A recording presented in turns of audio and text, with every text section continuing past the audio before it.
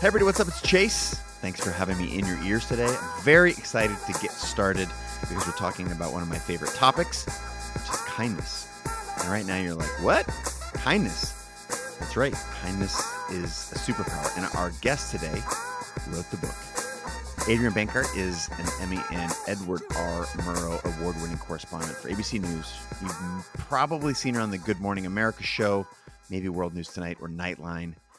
Among other things, she has reported from Chiang Rai, Thailand during the rescue of 13 boys and their soccer coach as the world watched. She's also traveled to London to cover the royal wedding, was the first network journalist to report live from the scene when so many police officers were killed in Dallas, Texas back in 2016. I've seen her interview guests ranging from wounded warriors to celebrities like Lady Gaga, Bradley Cooper, The Rock. But the thing that captured my heart was her recent book, Your Hidden Superpower, the kindness that makes you unbeatable at work and connects you with anyone. And that is the topic. My belief in kindness and my belief in Adrienne Bankert as the person to help us understand more about kindness is what wanted me to have her on the show. And if you're wondering how kindness translates into your life, I'll just give you a couple bullets of things we talk about. It's how you can use kindness as a superpower, especially in times that are hard and difficult. It is an amazing unlock that until you have actually employed it, you might not understand.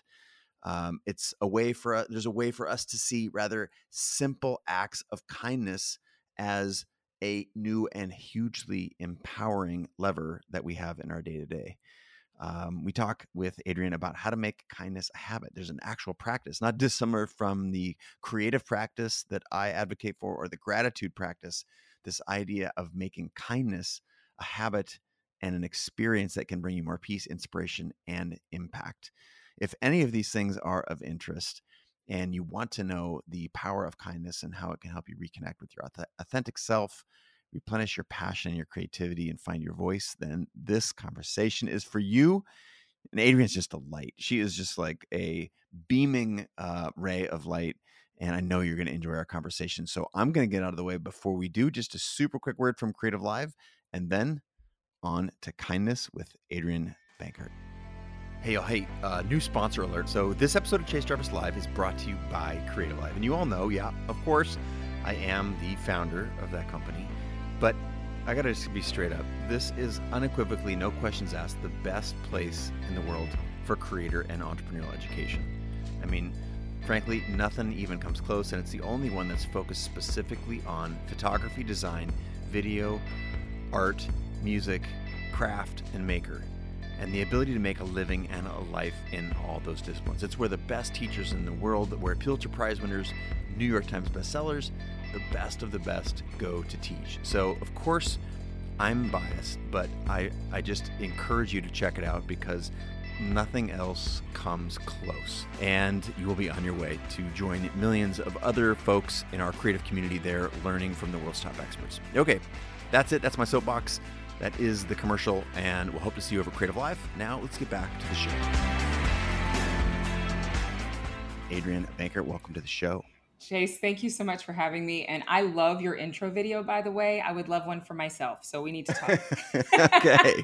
You got it. Happy to. It's only 10 years in the making right now. We've had the show's 10 years old and we keep tweaking it. But thanks for the shout out. We were making small talk just before we went live. And first of all, I want to congratulate you on the book.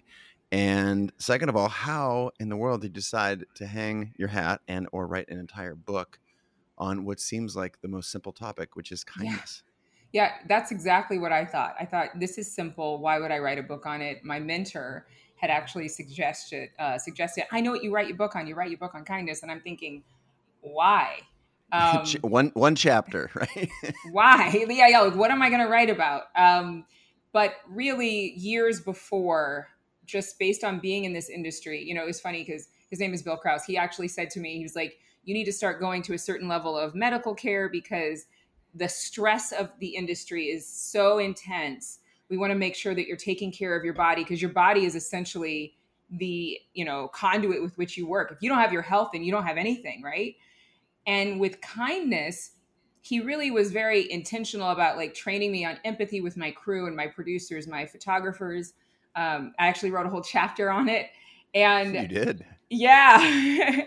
And for me, it's been something where I've noticed that in high pressure environments, deadlines, intense personalities, you have to have a measure of discipline and yet still stay nimble enough to give the right response and to make sure the project happens, but do it in a way where your relationships stay intact because you don't want to burn bridges. I'm sure this is true across the board, but it's specifically true in media.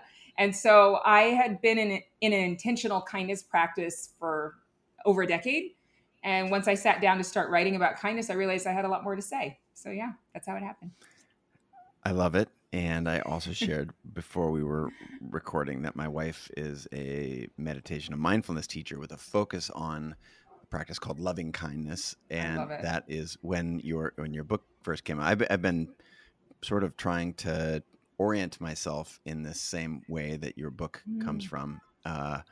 Not just because it's an advantage, as you've also framed it as a superpower at work and in other places, but it just feels good to be kind. Those moments where you look back and and how you made someone else feel are powerful, but it's so much bigger than that. And that is part of where I wanted to start. In your book, you articulate a really interesting backstory of that. In fact, that's how you got your first national gig. Yeah. And and to me, this is, I think kindness as a fuzzy topic sounds interesting, but I'm trying to, for anyone who's tuned in, and we have people from South Africa, we've got people from, is it Portugal, Nice. London. Yeah, Lisbon's in the house. Of course, New Hey, Jersey. Lisbon. Nice to see you. Nice to see you in New Jersey. Yes.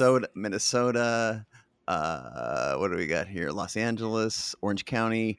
Anyway, we've got people all over the world tuned in, and I'm trying to get to the practical part of kindness because kindness for kindness sake, of course.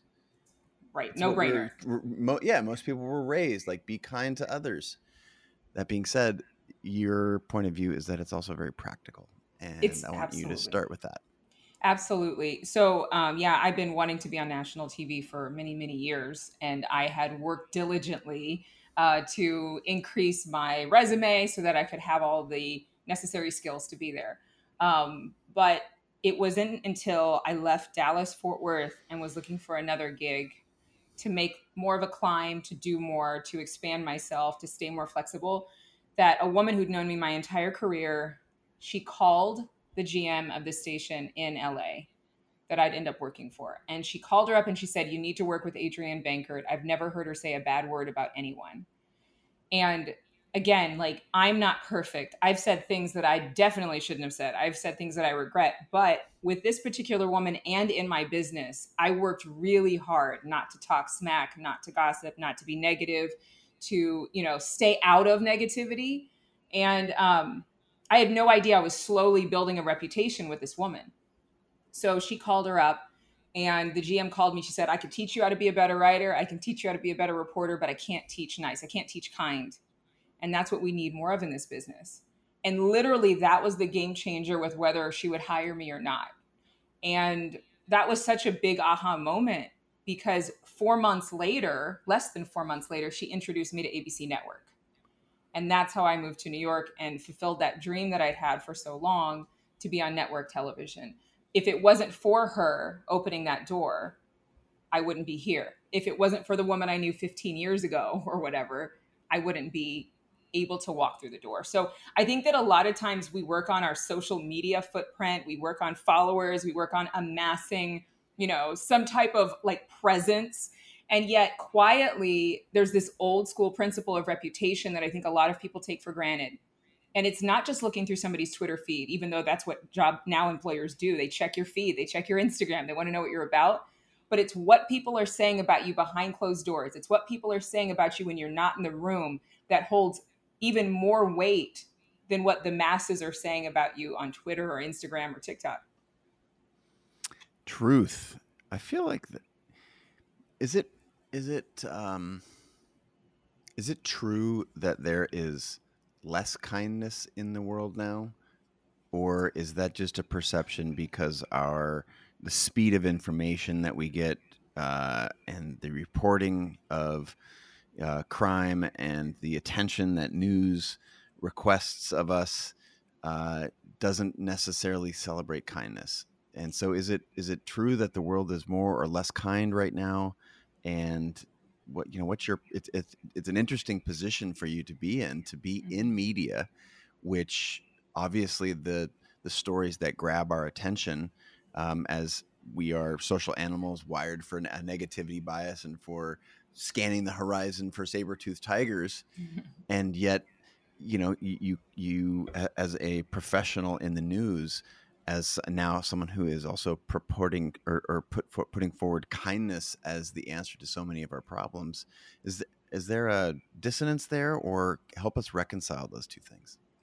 I haven't researched the data on whether there's more or less kindness, or even whether more people are attracted to kind stories. However, just anecdotally, I tell people all the time, if you're going to watch anything, news, movies, whatever, carve out some time to research kindness stories. I mean, there's so many different outlets now and so many different accounts online that particularly hone in on kindness stories. I do it myself on my account, The Unbeatable Kind, and it's still growing, like it's brand new. But what I've done is I've noticed how many other accounts have this focus on grabbing good news or positive news stories or positive events, right? It doesn't have to necessarily be news. It's just a neighbor helping a neighbor, a FedEx driver being honored by an entire street of people. I saw that video and it was really touching. What I have seen is that when I've asked different people or interns, I want you to grab these stories for me, come up with a list, they end up thanking me for giving them the assignment, because they say, I feel so much better looking at all of these kind stories. It actually helped lift me out of this feeling of, negativity, or just feeling like I want to give up, not having hope. I think that we take for granted the fact that kind stories and visions of kindness and people helping each other does impact us. Like you said, we're social animals. We're looking for the saber-tooth tigers, but inside of us, we really do want to feel warm and fuzzy too. And I am all about that. So for people who are listening, like, take the time, take 30 minutes, start your meetings inside of your companies or your Zoom calls with somebody sharing a story of kindness, whether in their personal life or something they saw online. It tends to change the tone when we can relate on that level. And I think that life is more unkind. I mean, we've had these kind of struggles before, but it feels more unkind because we're being bombarded with so much of it, because of technology speed, because of the power of broadcasting and what we can have in the palm of our hand. And so I think that's why we have to be even more intentional for ourselves to make choices. Yes, stay informed, but also stay positive, stay lifted, look for kindness. Well, early on in the book, you also update the definition of kindness. Mm-hmm. And I'm hoping you can share that with us. I've got it open here. I want to share with you a section that I highlighted. But before we do, I think grounding us in, again, kindness is a sort of a nebulous bubble. It's something that we probably learned from our parents when we were 4. And I want you to help ground us, help reorient us in when we're throwing around the word kindness pretty casually here, and I want you to help us ground us in your definition. Yeah, because a lot of people even now will say to me, they'll start to know that I'm going to go on a podcast or something and say, "Oh, you're going to talk about kindness. Okay, great." And then they listen to what I have to say and they're like, "Oh, like that's different." Yeah. Kindness with a capital K. Yeah. Yeah, this is a kindness with a capital K. I didn't want this book to be another book that was just about, smiling and sunshine and let's all just sing a song of kumbaya, not that I'm against it. It's just like, it had to be more than that, because when we were kids, we were taught kindness. Don't bully, be nice to your sister, be polite. And I think that we assume growing up that we would know what kindness is because we learned it when we were, say, like your age that you referenced 4. But just like love, you think you know what love is when you're in high school and you have a crush. And then you get married and you think you know what love is. But then 10 years later, you realize with kids and mess and drama and life, you really have a deeper understanding of what love is. We don't do the same thing with kindness. And I encourage everybody to delve deeper into what kindness means. That's what I hope to do with the book. But kindness is more than what you do, it's who you are. Kindness is literally your identity. When I looked it up in the dictionary, the old dictionary that I found, Noah Webster's 1828 dictionary, that when I saw the definition of thoughtfulness, consideration, that was great. But when it was also nature, natural propensity, and determination, I realized that we all are hardwired for kindness. It's in our DNA. I really believe that with all my heart. But life is so unkind and hits different people different ways that we do instead of exhibiting who we really are, 100% authenticity is what I call kindness. We will exhibit behavior motivated by the pain we've been through, by the disappointments we've been through, by the relationships that have let us down, by the promotion that we should have gotten, but we didn't. Because life is so unkind, we in turn change. But deep, deep down, I really believe that every single person on the planet has the ability and actually the natural propensity to be kind. Well, and you've referenced, as I did earlier, that we're social animals. Yeah. And social animals, the concept of a social animal means like we have to come together. And what can you come together over? Certainly violence would be a negative way to come together. And this idea of leadership, of companion. And I think the way you talk about it in the book is connection. Yes. And like kindness is such a huge vehicle for connection. So I want to just, if I may, I share a section that I highlighted. Please. What I thought was useful. You should really be the one reading this, but I go for it, Chase. Okay. But it was helpful because it's what kindness is not. Kindness does not mean being overlooked and just letting it go. Kindness does not mean that you'll never speak up. It's unkind not to make a difference. It's unkind not to be who you were meant to be. It's unkind not to stand up for what you believe in.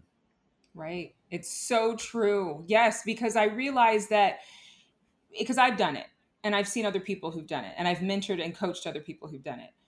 When we allow the hurt and the pain of an unkind world to warp our thinking or to change who we are or to isolate ourselves or to cause us to hold back, withhold in our relationships, withhold the gift that we are from being expressed, we are literally being unkind to ourselves and to a planet who needs us because we are uniquely unduplicatable, is what I say in the book. You know, there will never be another Chase Jarvis for the rest of all history, for the rest of all time, to infinity and beyond. There will never be.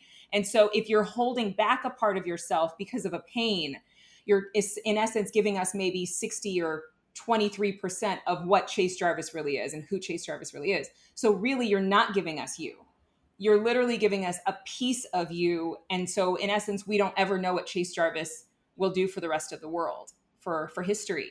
And I know that's very deep, but I really, in my whole heart, believe that kindness is that connection with other people because who we are is meant to serve humanity. Who we are is meant to bring answers that somebody else could never have come up with had we not spoken up, had we not created the invention, had we not considered how to build the app, had we not started the business based on our unique set of circumstances and culture and experiences at home. And so for me, I think a lot of people think that being kind is just being a yes person or people pleasing or just being so nice and never like conflicting with anyone. But for anybody who's been mentored or anybody who's a high level athlete, your coach doesn't always say it nice. Your coach tells you what you don't want to hear. And I think that sometimes we as individuals, as citizens, we need to say what other people don't want to hear so that we can have an expression that is not only kind, but could be revolutionary. I mean, it could shift culture for the better. All right, you've done a great job and you do a beautiful job in the book of storytelling and orienting us around, what kindness enables and unlocks. I'm curious if you've talked about an active kindness practice. Now, most folks who are attuned to the show, they know what a daily creative practice is. So, morning pages, sitting down and journaling. I'm a huge advocate of meditation. So there's I think a strong current of that in the people who are watching and listening today. But a kindness practice is new. And I'm hoping you can share with us what your kindness practices and some tips is a too lightweight of a word, but maybe a lens on how anyone who's listening and watching who's inspired by your thoughts on kindness, what they can do to create a kindness practice of their own. Yeah, anything you want to be, you have to start initiating. It's like some people would have in the old days said, fake it till you make it. I don't want you to think of fake anything. But if you want to end up running a marathon, you're going to take certain fitness steps to prepare yourself for that race, right? Even if you're not in the perfect shape, you know that you're going to have to start walking, at least start jogging on your treadmill. And so for me, if you want to be kind, even though you already are, see, somebody who runs a marathon already has the body parts, has the human capability, the human mechanics to run that race. Anybody who's living and breathing right now has the mechanics to be kind, but maybe rusty or maybe completely oblivious to what this means. So I call kindness a fitness practice in a sense, where you'll actually be kind to yourself, doing things like what you were talking about, those creative processes, journaling, dream time, meditation. I love meditative breathing because gratitude is such a part of being kind to yourself. Because if you stop being grateful, if you stop breathing, if you betray the breath, then you're going to have a lot harder time being appreciative of the opportunities and the people that come into your life at the level you need to. And so starting off at the beginning of your day with that kindness to yourself, giving yourself a chance to carve out that quiet time, even if it's 5 to 15 minutes, is so vital. And then scheduling throughout the day or the week kindness practices that are very basic. Make just because calls to coworkers, to colleagues, to friends, to associates. Check in with people, not because you need to make a sale, not because you need anything from them, but just because, especially right now, people are going through levels of response to the stress. You could put some in the area of just going numb. You could put some in the area of people who just are staying busy so they don't have to think about it. You could put some in the area of mental illness, and some post-traumatic stress because of what we've gone through over the past 5 months. To just take a moment and call somebody and schedule it like you would the time that you take to walk your dog, for example, or to work out, will actually make you more attuned to thinking of other people, even just for the sake of thinking of them. Then the second thing you can do is I had to come up with myself, because of the isolation, ways that I could be kind from the comfort of my couch. I started doing these selfie videos because I miss seeing people's faces that I knew. So I figured they miss seeing mine because, we're covered with a mask if we go outside. And so I would just freeze frame, have the camera on my phone looking at me like I was taking a selfie, smile so it's not blurry. And I would shoot a video, 10 seconds, 15 seconds, telling somebody, hey, I just want to tell you what a rock star you are. I appreciate you. I can't wait to see your face. I would send that to coworkers and they would literally just have a huge smile back, like, oh my gosh, I love this. This was great. Like, it was such a different response than a text message, which I was getting really weary of seeing. I was so over seeing text messages because between texts and emails, there wasn't much else to do. One of the women that works with me, she actually adopted a number of her friends who were laid off. And so she and a group of friends paid for their groceries for 1 to 2 months at the time that they lost their job. I was so inspired by that. And I thought we all need to adopt people right now, whether they're our besties or not. A lot of people have that fostering spirit for children. I want to foster that for my coworkers, for people I don't know as well, but want to care about and invest in. And so I said, well, I can Venmo people coffee. Like, I'll just send Venmos of $10, $20, and they can go get their coffee and their croissant on me because I would love to take them out, but I can't. And so we're saving a lot more money, not eating out with friends. Maybe now we're starting to go out and eat on the sidewalk like here in New York, but sending a Venmo and just saying, hey, coffee on me. I have a whole group of women now, and we're doing it for each other, about 9 of us. And so every month we choose somebody and they can take the money and do whatever they want with it. And then one more thing is that when you are thinking about kindness, take some time to observe your quarter or your year. We have financial goals for ourselves. Think of something charitable that you want to give to that would take a little more intention. I was just writing, because I'm writing another book. And I was just thinking about a time when I had decided to give $10,000. And at the time, I did not have $10,000. But because of focusing in on it, I gave myself a deadline of 90 days. Was it 90 days? No, it was, I think it was 90 days. And my journey through doing that led me to different relationships. It led me to different things. And that's one of the big benefits of kindness, is that it opened doors that going through the motions could never open for you. That really resonated with me in the book. And in fact, you've got a whole chapter somewhere in the middle of the book, 6 or 7 or 8, about the way that kindness opened doors. But before I go to that, because I think it's a really interesting concept, I want to circle back. You talked about kindness to others, right? You talked about taking care of your crew, another whole chapter about that, which I think is so extraordinary. And that's very much about Venmoing $20. I love these concrete examples.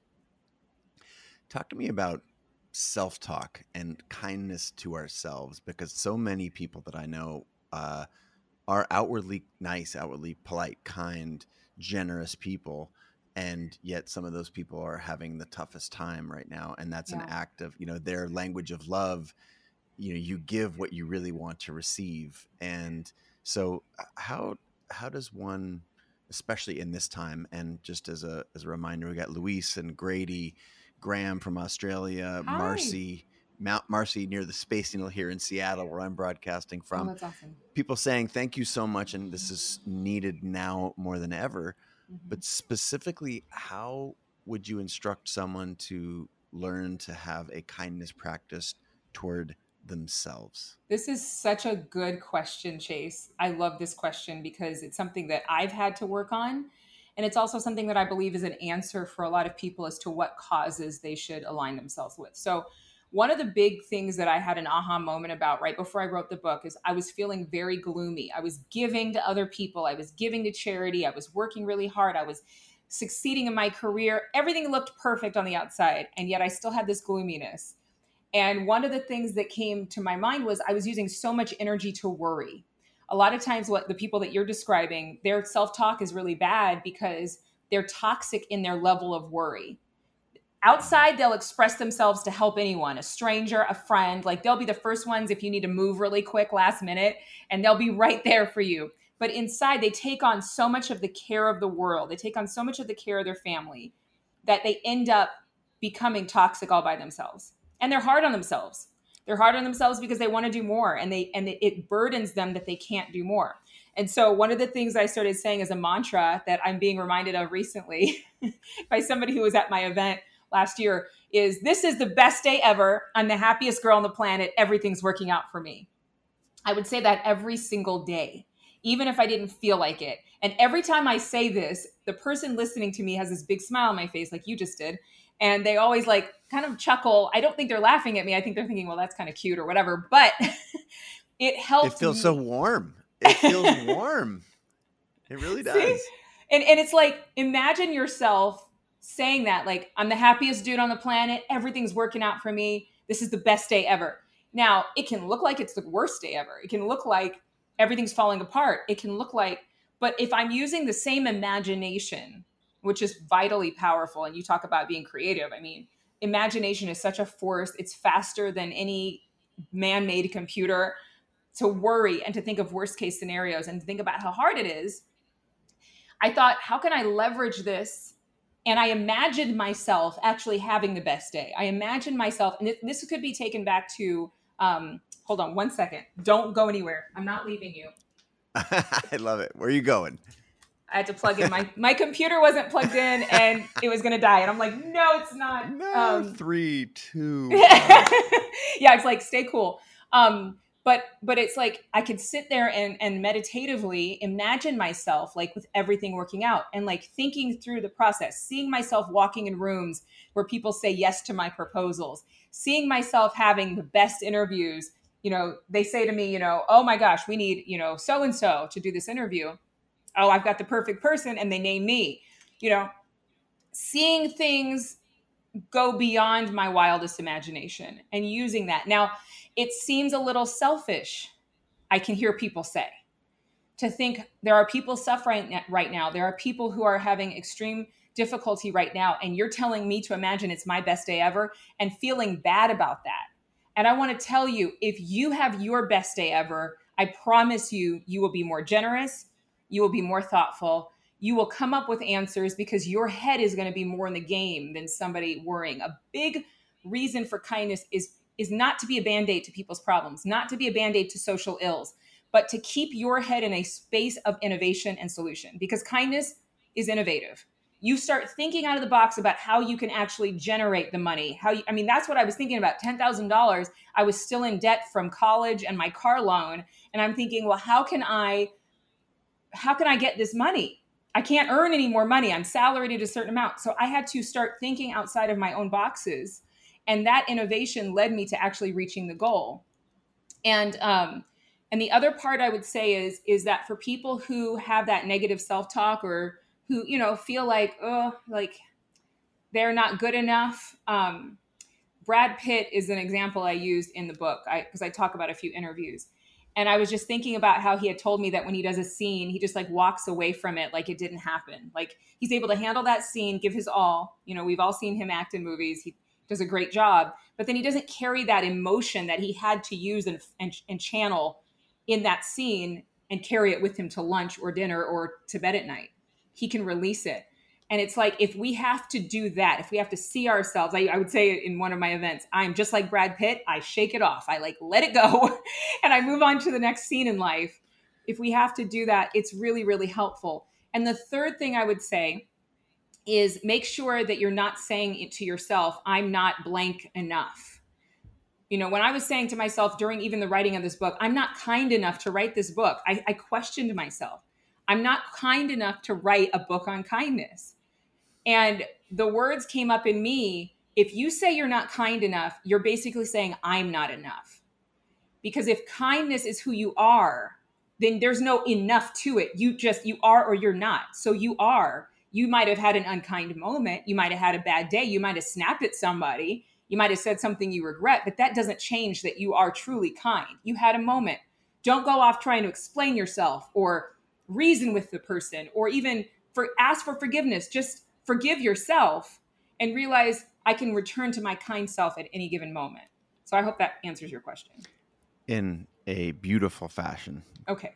Thank you. No, but there are the idea of the words that we say to ourselves are the most important words, because it essentially you've got to put your own oxygen mask on before assisting other passengers, right? Yes. And that is such I think an easy thing to say and a hard thing to do, especially as Grady and Maria and all the folks who are commenting now across all the different platforms that are listening and watching know to be true right now, because as you've referenced, the last 5-6 months have been so hard and so different than what we have experienced over the previous years, some for terrible reasons, some for very good reasons. And it's so easy to fall, especially into this isolation pattern, because we're spending more time alone now than ever before. So is there anything that you're doing in particular during this time that you find is a different practice than what you had prescribed previously and what you'd learned about kindness through your career? Is there anything that you're doubling down on now during the pandemic? Well, I find that isolation and pressure actually lend itself to personal development, because you're being squeezed. And so you're seeing the good, the bad, and the ugly. You're seeing those wounds that maybe didn't heal up all the way, that now you have to confront because you're by yourself more, or you're in your home more, or you're feeling that pressure kind of push it to the surface.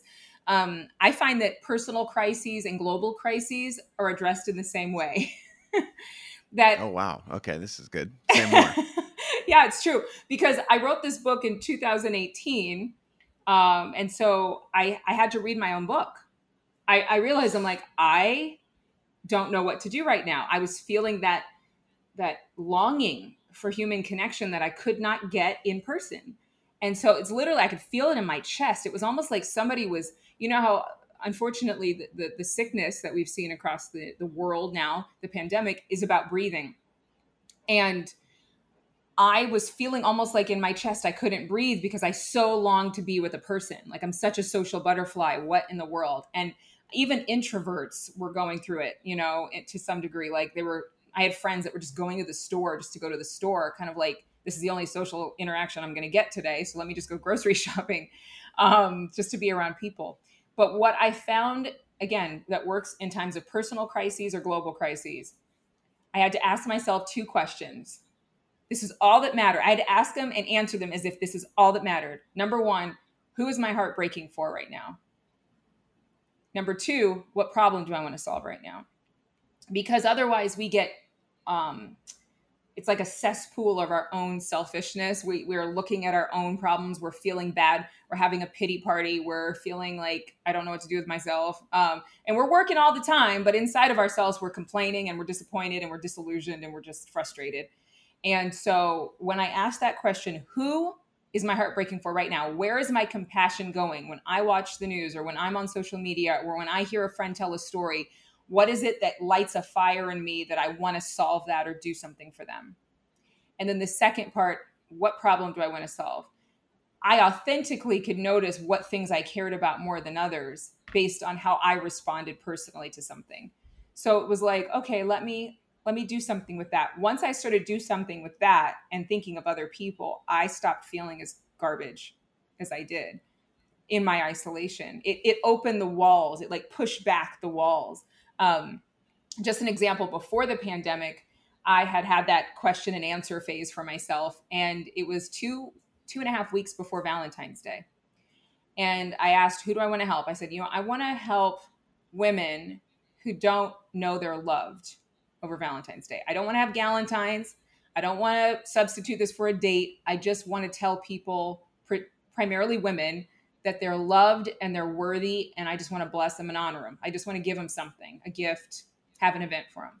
So I started making phone calls of everybody I knew. I ended up having a Valentine's party that was word of mouth only for women who didn't have plans on Valentine's Day. They all got free swag. People, colleagues, friends, new friends contributed. It was in Soho. We had a sample sale. We had donuts and cupcakes, and everybody got free stuff. And I spoke for like maybe 10 minutes about how it was important for me to show them that they were loved and worthy, and they loved it. And it was a breakthrough for me because I pushed through to make something happen in 2.5 weeks. So, but I was so encouraged that when you ask yourself, what do I really care about right now? It will present itself in an authentic expression of compassion and not just an obligation to give because you know it's the right thing to do. We got so many people in the comments sharing that line, who is my heart breaking for now and who do I want to help? That is such an amazing, simple way of focusing your attention on something that you can actively do. Yep. Thank you for that. And there's also, I don't know if it's a chapter or a subchapter in the book about going the extra mile. Yeah. Clearly in your career professionally, and it sounds like with your friend group there on Valentine's Day as an example, you've gone the extra mile. But what effect does that extra effort have on your own lens of yourself, of others, the world, and kindness in general? Talk to me about the extra mile. Well, in the specific example that I gave in the book, it was while we were covering a huge story, and it happened to be the eclipse that you could only see once in 100 years. And so there were just a select group of us who were sent out across the country. And I met up with a reporter who had messaged me directly and given me advice about how to set up this live shot for the news. And I remember thinking I could just say thanks and move on because we're a network. This was a small town reporter. I've been a small town reporter. I know how valuable reporters are in local markets because I was one for so many years. And actually the networks couldn't put news on the way they need to without local reporters. But with the Army and the assets and the budget for this event, I thought I really could just say, we're good. Thank you so much. That was very kind of you, and move on. But I thought, first of all, he's there and I'm not. Sometimes it takes a lot more to turn a big ship than it does a little tugboat. And the tugboat ends up pulling the big ship out, into the right position. So not despising that local news job that he had, but honoring the fact that, number one, he's there and I'm not, and recognizing that he's an expert in that community. He has expertise I will not have, my producer will not have had, even if my producer comes 3 days ahead of me and does all the work on the ground. Number two, I honored the fact that he would take the time to send me detailed notes. And so he was going the extra mile. I was going to go the extra mile in return and give him the time of day and say, hey, if you're around, let's meet up. And so we ended up making a connection, and I ended up consulting him for 6 or 8 or 12 months of his career because of the relationship that we made as a result of me being willing to take a moment and give him a moment, and not to just go through my motions or hurry up and go to, I mean, I think that sometimes we reach a certain level where we think, got it. I got it. I'm good. I've been there, done that. Yeah, I've been where you are, so I'm good. We can never think that we're too smart or too good for anything, because it's the people who come up that may not look like they have everything to offer, who have so much that we could never buy. And totally different story, but a kind of a go the extra mile scenario in the midst of this pandemic. One of my cameramen called me, and I saw his name pop up on my phone. I missed the call, but I called him back. I said, hey, what's going on? I was so excited to see his name because I've been thinking about him. And I've been thinking about a few of my crew and if they were working during this time. And he said, oh, I didn't mean to call you. I'm so sorry. Like, it was an accident. And I said, no.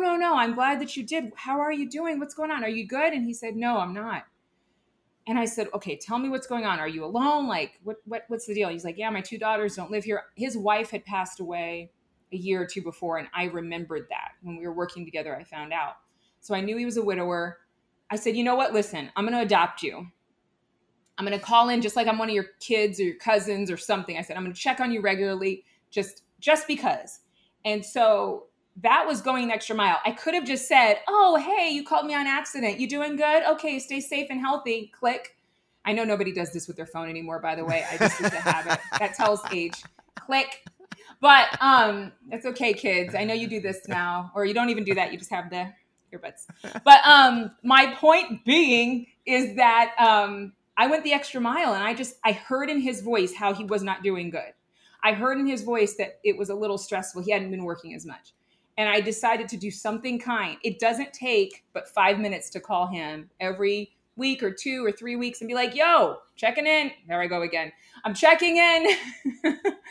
And he's appreciative, and he's thanked me multiple times. And I can tell it brings joy to his day. So there's a couple of pieces of practical go the extra mile advice. Those examples, that's where the best stuff in life is, right? Just outside of our comfort zones. Like, I don't know if this person wants me to call them every day, but that was a message that I got consistently in the book, is just this showing up authentically as yourself over and over, whether you call it the extra mile or authenticity, or it's just, as Sarah Broshnan says here from Facebook, this mentality can be so contagious. Yes. And it's very hard for us to be what we can't see, and to show up in this world over and over as doing more than is would be we may be accustomed to is anyway. I love what you're saying. But it's just so truthful. You have to continue to show up. And so I want to flip the script now for a second, and go to a place that the way that you're showing up here is pretty perfect. Like, it seems like you must go through the world always nailing it, always looking out for those around you. And I'm guessing, as we were talking before we started broadcasting today, that there are times when you are not perfect. Oh my God. So, like, but every day, but in order for us to sort of take the medicine with the sugar, help me understand a time or a place where you were not able to show up, and how do you then repair that with yourself and with someone else? Yeah. Well, I mean, there's plenty of times. I think one of the things that I talk about in chapter 10 is resiliency. And now you can be going through something emotionally and you snap, or you're edgy. And I mean, here's the key. I'm not sweating because of your question. I'm sweating because it's hot in New York and I don't have my air conditioning on. But it's so hot in here. I don't see it. I'm glad. I was like, I don't think you can see it, but I have to judge my face and hair right now. Recently, I realized the importance of having not just the inner circle that, the people in your life, like your mentors, your parents, your friends who are really, really straight up with you, but people that work with you who are willing to say, hey, are you doing all right? Like, what's going on? Is there something you want to talk about? If I didn't have an inner circle, Chase, I would not be here. I mean, there have been so many times where I could have broken down. Like, kindness from others is so much of a life preserver. Because if I am feeling like inadequate, or if I'm having a moment where I'm just raging with anger over something somebody did that I saw that I thought was unkind, or something I saw somebody do that was just uncalled for or unjust, it's been the people in that, tight, 5 people or less inner circle who have been able to arrest that emotional response in me. And so my advice to anybody is that when you're not having perfect days, please talk to somebody, please reach out, send a text message, send a video, and just be like, I can't even articulate what I'm feeling right now. I just need somebody to care, because I'm going to say or do something that I'll regret if I don't. And, I've had people in my family, a number of people that I've been acquainted with have had a history of, emotional outbursts or mental illness. And so I'm acquainted with all of that. If you don't feel appreciated or loved or have a tribe, it can be very difficult to live this life right now. And we've talked a lot about my displays of kindness, my practices of kindness, what I've done to establish this as my identity more than a lifestyle, like inherent to me. But if it was not for the people who would take my call or who would harass me with phone calls until I picked up, if it wasn't for the people who kept believing in me when I did not display that best self scenario, if it wasn't for the friends who didn't judge me when they saw the ugly, because there's the good, the bad, and the really, really ugly, where you would not want it posted on the front page of any major magazine or newspaper, that's when the kindness of other people keeps you afloat. And there's been times when in my emotional life, grieving, I talked about, I think, this story in that resilience chapter when I had a loss in my family, a death, and I didn't even know how much it was affecting me. But I would have gone crazy if I wasn't giving in a mentoring group, if I wasn't giving charitably consistently, where I had to actually go and like check the boxes and transfer it from my bank and go through that. Because every time I did that, it reminded me of who I really was, even while my feelings wanted me to just quit and throw in the towel. And so if you don't have that kind of a tribe, I mean, let me just tell you, please find one. I know that's easier said than done, but the kindness that you exhibit is actually going to magnetize you for the right people. I end up meeting the most amazing people because of kindness. Because I am kind, because people can see that I make an effort to be kind well before I wrote a book. It has allowed me to meet different people who are in my inner circle now. And so it's not just the power of kindness in you, it's the power of kindness towards you. How important is forgiveness? Oh, yeah. Now you're opening a bigger can of worms, Chase. Well, I'm sucked in, and I think this, like, when I think of, the secret, the antidote to me being unkind, and I'm thinking of a particular relationship in my life, when I'm unkind and the response that I get from someone to whom I'm unkind is forgiveness immediately and unqualified, and it has this, it's such a disarming effect. Normally we'd get our hackles up, and that's where conflict arises. And I'm thinking of this particular person. It's my wife, Kate. This is, if I would have a temper flare up. And this is what, one of the things that attracted to her early on in our relationship is she met my anger or frustration or ugliness, as you shared, with absolute forgiveness and almost a just compassion for seeing someone who is, because that's what lashing out is, right? Is you're hurting inside. Yes. And, and you mentioned forgiveness a number of times in your book. Just what role is it in, I'll just say, go to you personally, so you don't feel like you have to speak for all of humanity, but what role does forgiveness play in your world when people are sometimes unkind? Well, here's what I'll tell you. Whenever you are that angry, whenever you are jealous, whenever you are that guarded, it's because you have forgotten you are loved. That's why kindness is such a big deal to me in another sense, because it's an expression of love without saying the words. It's a love for humanity. It's a love for other people. And forgiveness to me, there was one point in my life where I had to forgive somebody, and it was the hardest thing I've ever had to do. And I remember being reminded of how good my life had become and how terrible this person's life had become. Now, there's going to be plenty of people you have to forgive that aren't doing bad, or they don't look like they're doing bad. But for me, I remember thinking, how dare I hold a grudge against a person who is suffering because of the choices that they've made, because of their cruelty. Meanwhile, I've been given a second chance, even though that abuse could have taken me out. I've been given double for the trouble that I've gone through. So how dare you hold a grudge is the words that came up in me. How dare you? You have been kept safe. You are still here. You are thriving. Meanwhile, this person is suffering, you can call it karma or whatever you want to call it, reciprocity, whatever. But I didn't have to compare us too long to see that I was being kept safe in spite of their maltreatment. There was another time when somebody had angered me, hurt me. And I saw myself, instead of I forgive you, like, let's be besties, let's like make it happen again. I saw myself like a queen on a throne. And if you're a guy, you can see yourself as a king on a throne.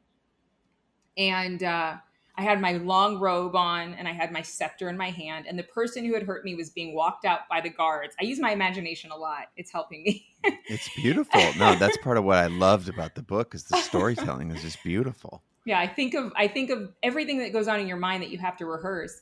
And so I remember thinking, I have the right to keep them in prison and to the execution, chamber, or to let them go free and to never let them hurt me again.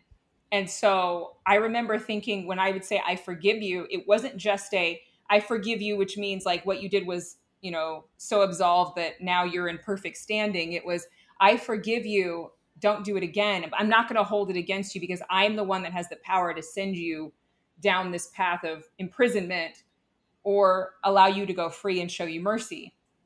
The thing is with forgiveness is that you end up being imprisoned right along with them because it blocks you. And we've heard this before, whether you've had a therapist or a psychologist or watched any number of talk shows. And it's like, we can't afford to put a cap on our creativity. And I usually cannot conjure up a feeling that is associated with forgiveness, where it's like, yes, I feel like forgiving right now. I have to share this story. It just came back to me. When I was yelled at work in the beginning of my career, at first it hurt because you wanted to retaliate. You wanted to defend yourself. But then there was one instance where a man yelled at me and I found out his mother had died the night before. For the rest of my life and career, anytime anybody raises their voice at me, I think somebody must have died. And I recently, during the pandemic, had a very hard time forgiving somebody.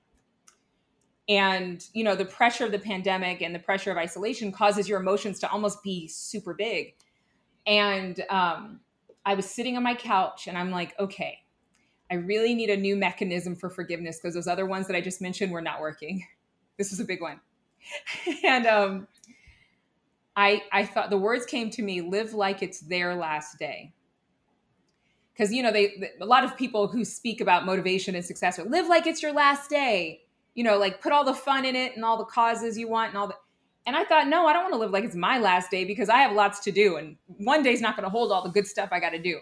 But if I live like it's their last day, and I imagined them dying. I imagined that between now and tomorrow morning, they would not exist anymore.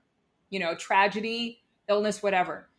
And I thought, how terrible would I feel holding on to these feelings of resentment and anger and unforgiveness if I knew that they were going to be gone tomorrow? Could I let everything go on their deathbed? And the answer was yes, because I've done that. And compassion wells up inside of all of us as humans when we are with someone who is dying. I mean, maybe it doesn't move you when you see it in a movie, but somebody or your friend has a family member who dies. Compassion wells up on the inside of you. See, forgiveness is not going to well up on the inside of you every time. But if you can get moved with that compassion, that will rise up. And there are certain triggers, and using those triggers positively, for me, it's death, because that is bigger than any situation that I'm going through. it overrides the anger, it overrides the hurt, and it actually pushes that hurt out of the way so that I make decisions based on compassion and kindness and not based on the hurt that they caused. Very powerful medicine right there. What a lens through which you can look at, because this is like, we know this to be true. You said whether it's your psychologist or your Right. therapist, like lashing out it's about the person who's doing the lashing, even if you've made a mistake. Exactly. So Ash Jensen has a great question on Okay. Facebook, and I want to hit it head on. Where does this kindness mentality switch to codependency? She says, this resonates deeply with me, but I'm also the person who gives too much. And Wow. so where, and again, I'm not expecting you to be our psychologist or our therapist. I know you just wrote the book on kindness, but I think it's a fascinating question. And I can hear in Ash's question embedded in there is that there's a fear of giving too much, and she's done that in the past, and that she feels that has been taken advantage of in some case. And so for all of the Ash Jensens out there, what advice would you have about continuing to show up in a kind way and not feeling that at some point you will be taken advantage of? This is one of the number one questions that I get, because there is this innate fear in most people, especially people who have a focus on kindness or desire to live their best life, that they will be taken advantage of. And she answered her own question that she gives too much. Something about being kind to yourself is you get to know yourself much more in those quiet, still moments of the morning. I would encourage Ash and anybody else, take the time to get to know what you need and what you really want. Because what it sounds to me like is you have a hard time telling people no.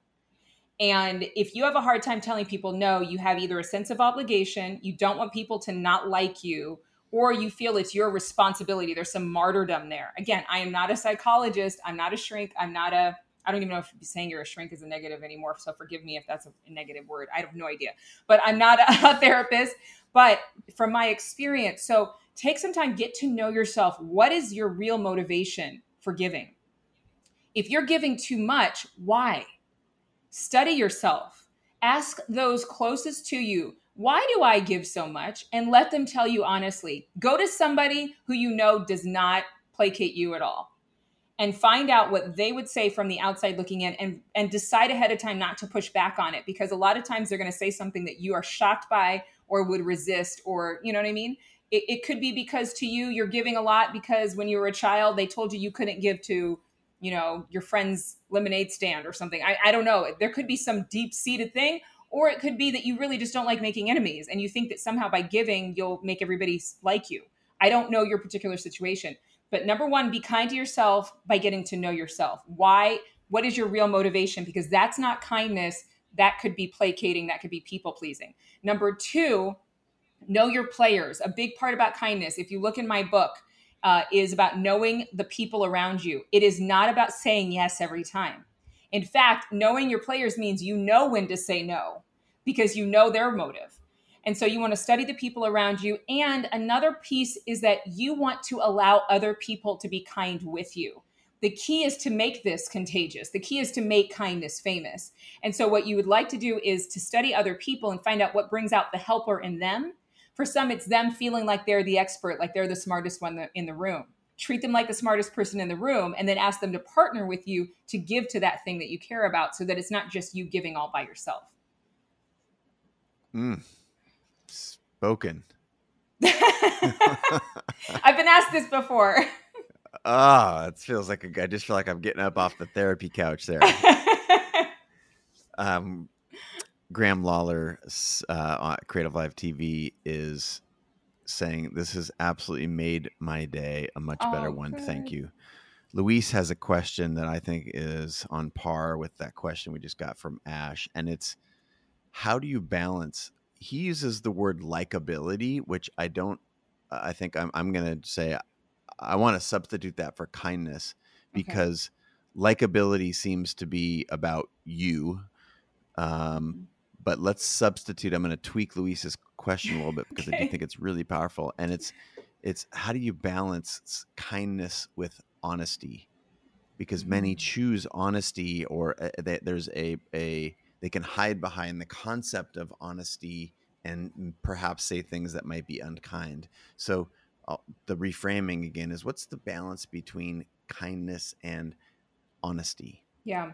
Well, number one, honesty for a lot of people is authenticity. That's their own personal definition. There are a lot of brash people who think that that's realness.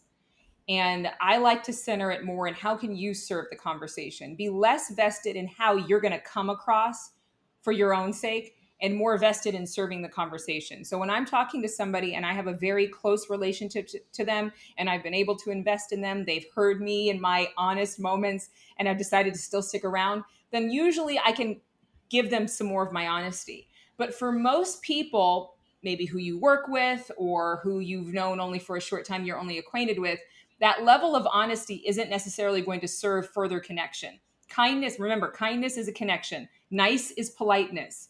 I don't want you to just be polite and stop there just to avoid somebody not liking you.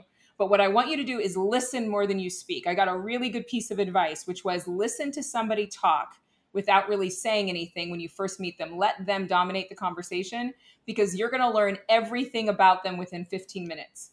You're going to learn what their pet peeves are. You're going to learn what they are motivated by, what is most important to them. People have a tendency to express themselves oftentimes. Now, this doesn't work for everybody because not everybody's a good listener. But rather than consider being kind or likable, inside of yourself, find out what makes them tick by being a much better listener. And that will bode well for you as you develop and you further connect through kindness. I'm going to keep going with the questions from the community. That was an amazing answer. And this particular question it's in the same vein as Ash's. And it's maybe some more suggestions around setting boundaries. And does kindness have boundaries? Yes. Oh my gosh. Yes. The boundaries for me is, again, a relation to knowing your players. So if you have somebody in your life who tends to, I'm just going to use a random example, okay? If you have somebody in your life who tends to want to take all the credit for a project's success, somebody who's motivated mostly by their own, the smell of their own breath, like they just love to be the one that gets the attention, gets the kudos. If you know that in advance, then you want to have boundaries around yourself in order to try to think that you can fix or change them. Because a lot of kind people want to help people along, okay? Instead of doing that, recognize that that's their motivation. And when you send them a request to help with a project or to do something with you, remember, hey, listen, I want to tell you thank you again on that last project you worked with us on. You were amazing. And then give maybe an example quickly. Then I was wondering if you'll consider da-da-da-da-da-da. See, I'm allowing my boundary to actually expand my ability to work with that person in a functional way. The boundaries of it are that you want to actually not treat everybody with this cookie cutter of what kindness is to you and your definition. You're going to have to be extremely nimble if you're truly kind, because kindness is extremely situationally aware. You might have family members, here's another example, who want to borrow money from you. Or friends who are asking you, hook me up. You have to decide in advance which is right and which is wrong. Go with peace.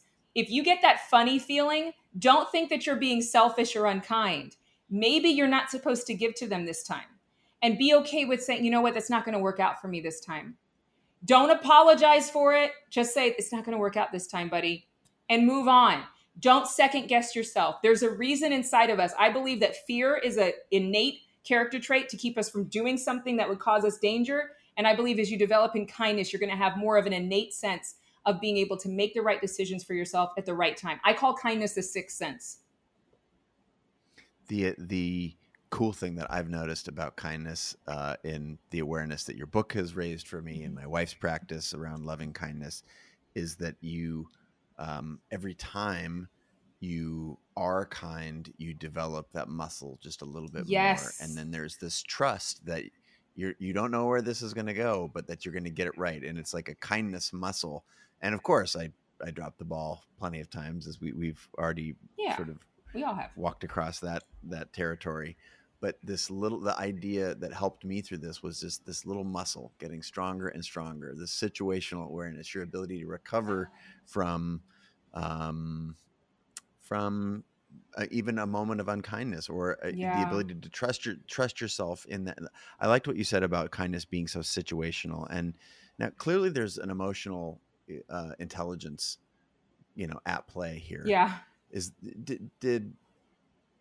developing your EQ overall different from developing a practice of kindness, or are they one and the same? I think that kindness supersedes emotions, because kindness is like love. It's a choice. A lot of people want to put love in an emotional category. Love has nothing to do with emotions. You have to choose to love somebody. The things that come along with love. And again, I'm not a doctor, so don't quote me. Don't say, oh, Adrienne said something that was against science. It's really about, you are in a marriage. There are plenty of times you don't feel like staying married. You in a friendship, there are plenty of times you don't feel like being their friend anymore, but then you patch things up and you move on. You decide that you want to wake up with that person every single morning if you're married to them. So, or if you decide to cohabitate and you decide to stay in that relationship, there are times when you want to walk out and not come back, but then you change your mind. So does that mean you didn't love them anymore? No, it means that you chose to take a break, but you didn't choose to stop loving them. Same thing with kindness. I believe that kindness supersedes emotions. I believe it. So it goes above emotional intelligence, natural intelligence, strength, tenacity. It goes beyond all of that, because when you extend yourself, I say you're using your conscience for another person's benefit. It actually develops that muscle memory that you were talking about, where you'll actually know what's right all the time. When you are working in a team, I think of really famous athletes who are so explosive on the field, but they had a reputation for being very difficult to work with. I think that in all industries across the board, people are not going to just look for people who are skilled and can do the job well, or have even a nice resume or a nice, few sets of recommendations. I think they're going to look for people who are truly kind and compassionate and have the ability to work in teams in a way where they're thinking of others more than themselves.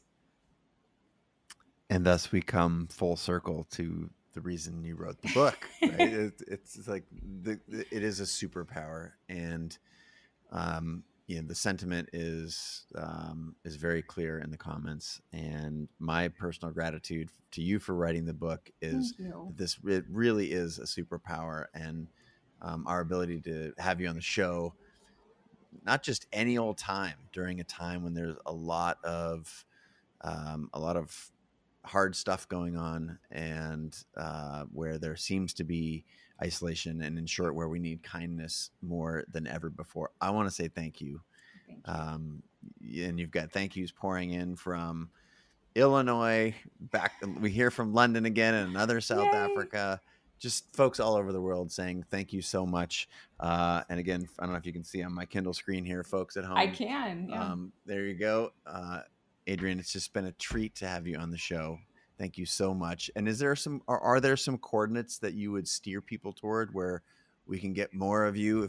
If this 70 minutes hasn't been enough, where would we go to get more from you?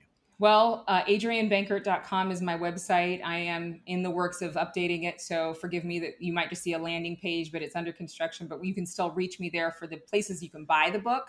You can go to Your Hidden Superpower. There's an e-course on kindness where you can actually start the process of initiating that kindness to yourself, knowing more closely who you are and your expression of kindness, because it's like your thumbprint. It's an indelible mark you place on the planet and others around you. And then you can also join the book club. You might be a little late, but every Friday we are on Your Hidden Superpowers Facebook page, and you can join in on Friday Live with me, where I'll talk about the book and answer people's questions. Amazing. Thank you so much for being on the show. Again, Kevin and Sarah and Catalina and Augustine just chimed in. Tula from Finland. Wow. Just a huge debt of gratitude for being on the show and for inspiring us to be more kind in a world that needs it now more than ever.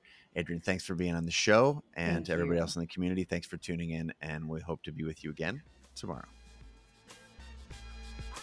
Hey, that was an awesome episode. But before you bounce, I got 3 quick thoughts. First, thank you for being in this community. It gives me so much juice. I can't even tell you, so much juice that when I hit publish and this show goes out into the ether, that there's an amazing community of like-minded people just like you consuming and sharing the show. So thank you.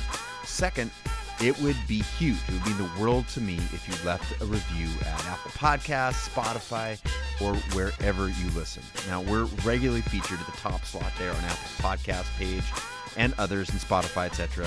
And that's because of your reviews. So if you've ever wanted to lend a hand, or you got some value from me in the past and you want to pay it forward, that would be amazing. And then lastly, it would also mean the world to me if you shared the content that you get here, whether it's a screenshot or a photo of where you're listening, anything via Instagram stories or any other social feeds, tagging me and the guest. Now, I repost this content and your comments all the time, so I would love to share your shout-outs in my feed too.